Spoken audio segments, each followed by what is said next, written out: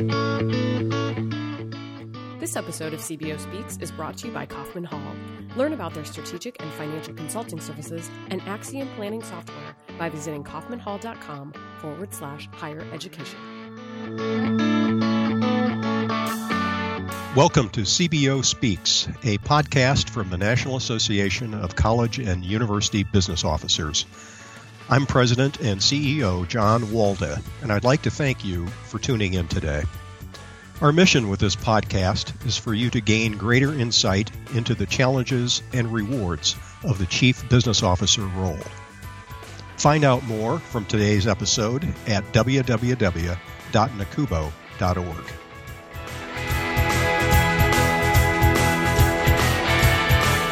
Hello, everyone, and welcome to CBO Speaks. Thanks so much for tuning in. My name is Megan Strand, your host, and I am very excited to be joined today by Robert D. Flanagan, Jr., better known as Danny, Vice President for Business and Financial Affairs and Treasurer at Spelman College. Welcome, Danny. Thank you very much, Megan. I'm glad to be here.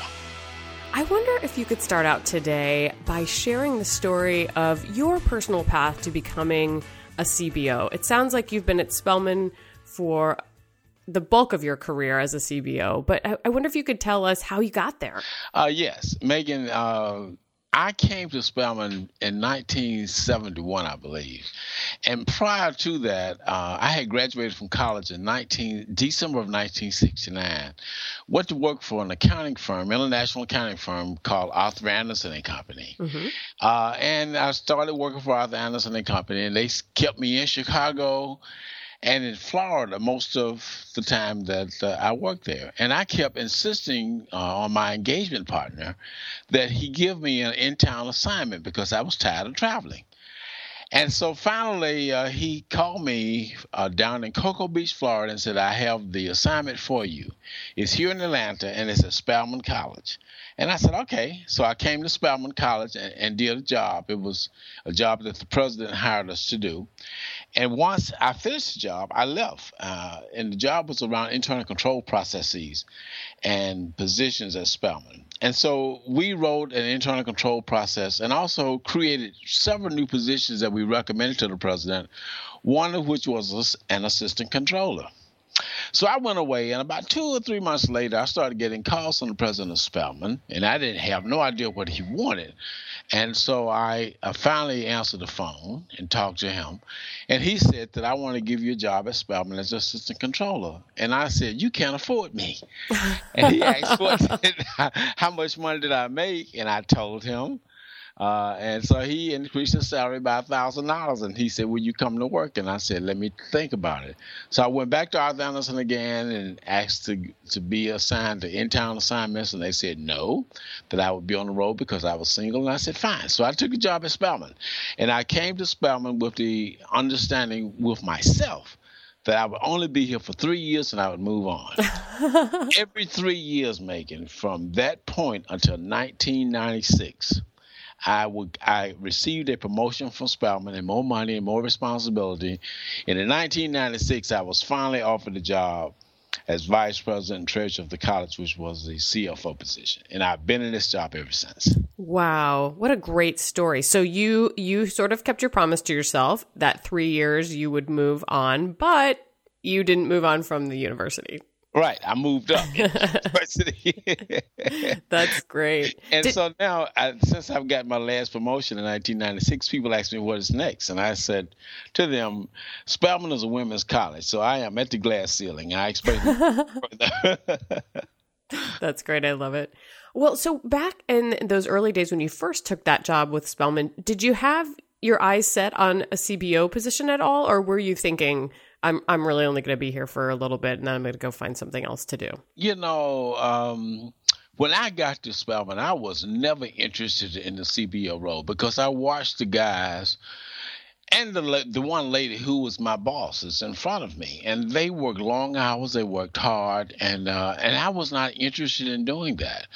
And probably it was in 1977 or 78, there was a gentleman who I reported to who was leaving Spelman. He was a business manager, and he told me that I was a natural for the CFO job, and I should pay attention to it. And I sort of listened to him, but, I didn't worry about it too much. But then as things changed at Spelman, as things advanced, and as this profession began to change, it began to look more like industry responsibility. And I really began to get some interest in it. And so I started going to lots of seminars sponsored by NACUBO.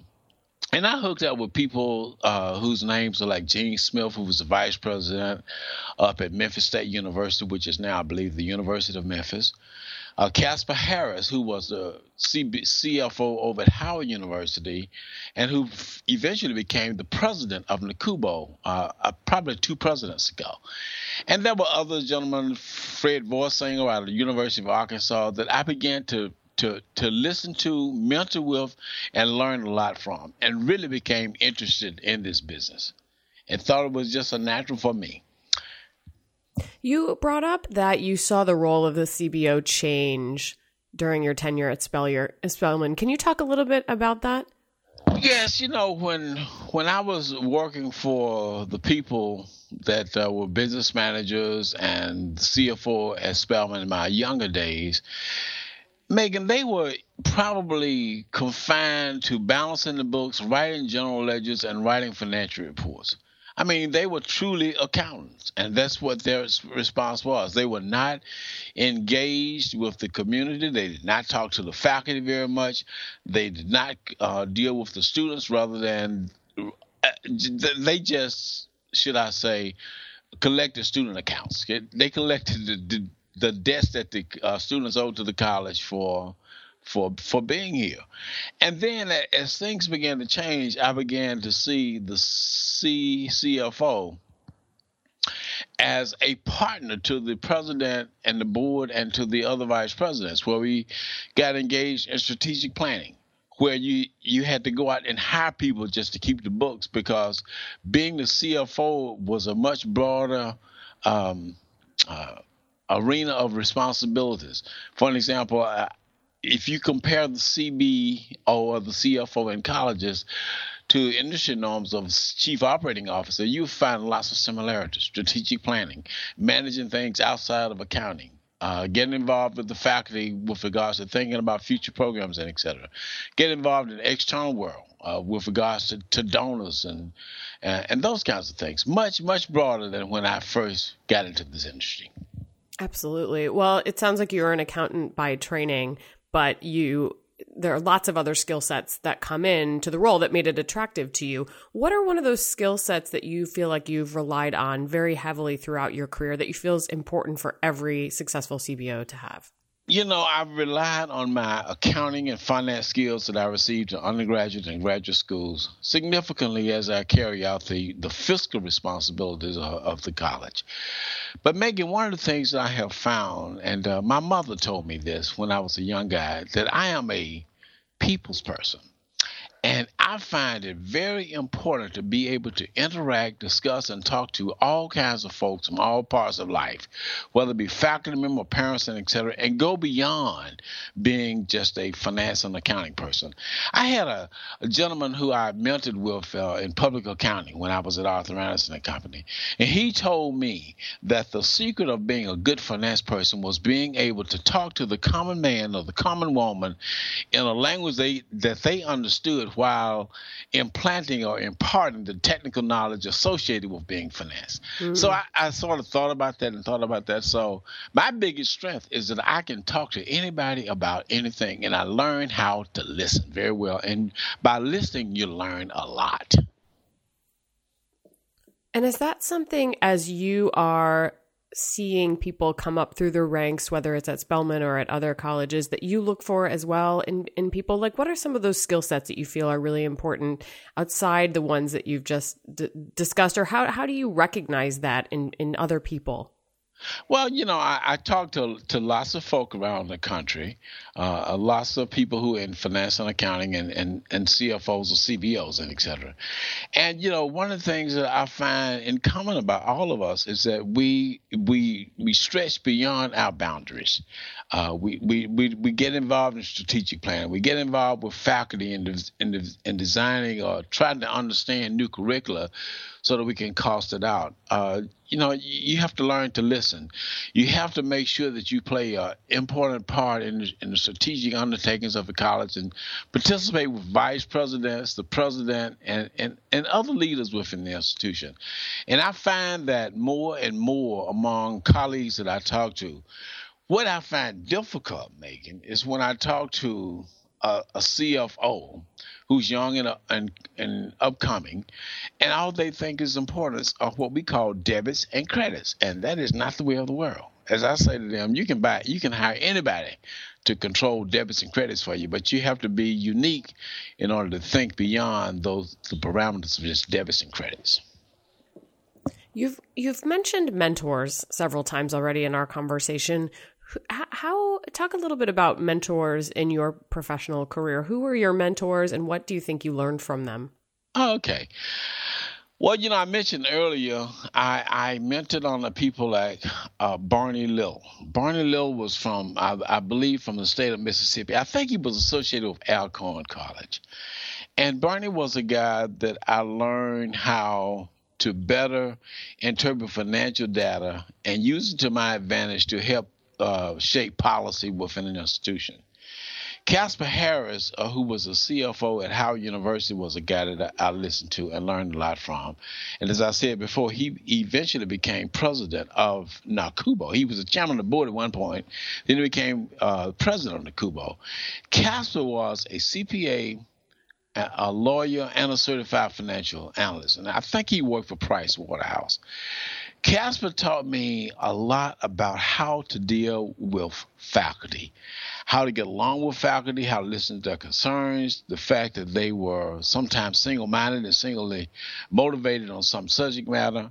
Casper also taught me and mentored me on how to deal with the president and the board of trustees, telling me always remember that the president works for the board and not the CFO or the CBO, and that we can listen to the board, but we always had to carry out the needs and the goals of the president, him or herself. And then I learned from Gene Smith how to move around the college or university and to get along with faculty, to get along with staff, to deal with students, to deal with the president, to deal with the board, to deal with alumni, and how you took all those constituents and sort of listen to them jointly, but figure out common ways that you could bring them all together to speak the same term. And so those were some of the mentors that influenced me significantly during my career here as a CFO. And was this a formal mentorship relationship, or were these just people that you met that you would pick up the phone and call when you found yourself in a tight spot? Well, Megan, they were gentlemen, and I must say there's a lady, Mary Lay, who is from Long Island University, that also influenced me. But these were people that knew that I was looking at them as examples. Mm-hmm. I wanted to be like them. I was mentoring with them. And yes, when I got into trouble or got into some problem that I didn't quite understand how to deal with, I would call them and seek their advice. And one of the things that I found out in this industry is that we all could come from small colleges or large universities and et cetera. But the problems and the complexities around the problems are basically the same. It's just the scope that's different depending on how big or small the university or college might be. And how do you feel that you support other CBOs as a mentor yourself? Well, I talk to them by telephones. I call them up sometimes and ask them about things that I see happening in education. I partner with them when I go to conferences and we discuss subject matter and et cetera. I call them when we're doing strategic planning to ask about how they coordinate some of these efforts. And so a lot of the CBOs that I mentor with, I found them doing the accreditation processes, whether it was in the Western Association, North Central Association, or Southern Association, because I've done work for all of those. Mm. And I have just found that, to my surprise, that I have been exposed sometimes to more issues and types of issues than some of my colleagues from across the country. As you're looking back over your career and your tenure as a CBO, can you think of any pivotal moments that you think really changed what it means to be a CBO? Something that really changed the role?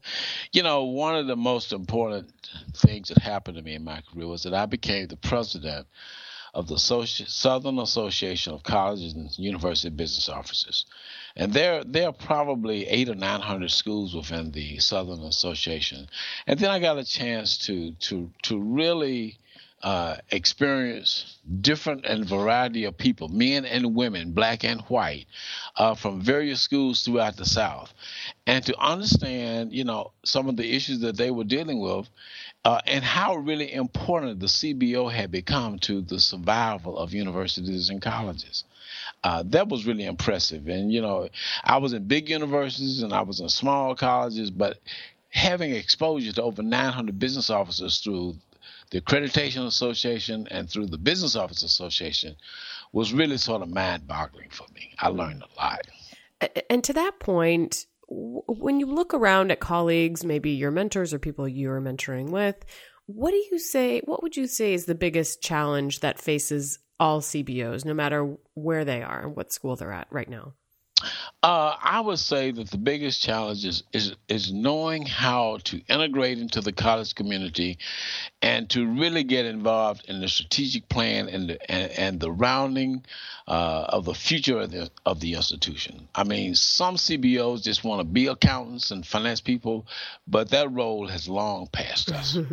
So you think it's just being well-rounded and juggling all of those pieces that come from being part of a complex organization in a complex role? Yes, I do. And in fact, sometimes I talk to colleagues, and so the bridge between the community, the president, and sometimes the other vice presidents is the CBO, because he or she has the potential to have knowledge of all the areas for which these people represent and will understand how to do cross-fertilization, if I may use those words. What's the hardest thing? What do you see people struggling with, though, in that role, in that complex, interconnected web? What do you think is a commonality there? Well, you look at all colleges and universities, and we all have expanded in years. And I think the only time we began to retract was probably 2008 and 2009, when we had this dire financial crisis in the country. I think we began to expand again. And I think one of the things that all CBOs wrestle with is, how do you balance expansion between retraction, and when do you tell people a program is a go versus a non-go, and how do you convince people that these programs are not self-sufficient or not can't pay for themselves? I think that's a real issue. It sounds like it would be for anybody having to deliver that sort of strategic news. Yes. What are you doing now, Danny, that you never imagined you'd be doing 10 years ago? 10 years ago, I would say that probably in this country, most CFOs and CBOs had the ear of the president, had more power than most other vice presidents, and was a big person, big man, or big woman on the campus. 10 years later, I would say that our role has now been equalized. We're just a member of a team. We have a voice that sometimes can be larger than the other voices, but again, you have to know how to sort of control that voice and be the voice of reason but the voice of knowledge. I see that as one issue. 10 years ago, I would say that we were not as involved in the strategic making of future goals of the institution. And we as CBO seem to be more involved in that now. I would say 10 years ago, we were not as community focused as we are now. I mean, so now not only do you worry about the internal functions of your college, university on the campus, but you have to worry about your relationships with the external community. The people who actually don't go to your university. You have to worry about the development of communities around you so that you have a very attractive college or university environment on your campuses. I mean, years ago, I wasn't worried about the fact that we had public housing surrounding this university. of this college. Mm-hmm. Now I am. And so I have been very deliberate in my efforts to try to move that with the appropriate governmental agencies and et cetera, and rebuild this community. 10 years ago, I wasn't doing that. So now you're into economic development as well. Yes, I am. Now, I am smart enough to know what I don't know, so I hire lots of community development and economic development professionals to be around me. Right, but you still have to understand the basics yes, and the high-level strategy for sure. Yes, I do. Interesting. Anything else you'd like to share today that I've neglected to ask you? Megan, I think you have been very thorough. The only thing I would say is that I have been in my job for a long time. I love what I do. I love interacting with my staff. And I love interacting with my colleagues from the greater community. And so I will probably continue to do this for at least several more years before I decide to go off into retirement world. Excellent. Well, thank you so much, Danny, for sharing your time today and just a snapshot of your career. What a fantastic representation of what it means to be a CBO. Thank you. Thank you for having me, Megan. My pleasure. You can find out more about Danny and today's episode by visiting the distance learning section of nacubo.org. Make sure you subscribe to CBO Speaks in iTunes so that you'll get the latest episode instantly. And on behalf of Danny and myself, I'd like to thank you so much for joining us for this episode of CBO Speaks. This episode of CBO Speaks is brought to you by Kaufman Hall. Learn about their strategic and financial consulting services and Axiom planning software by visiting kaufmanhall.com/higher education.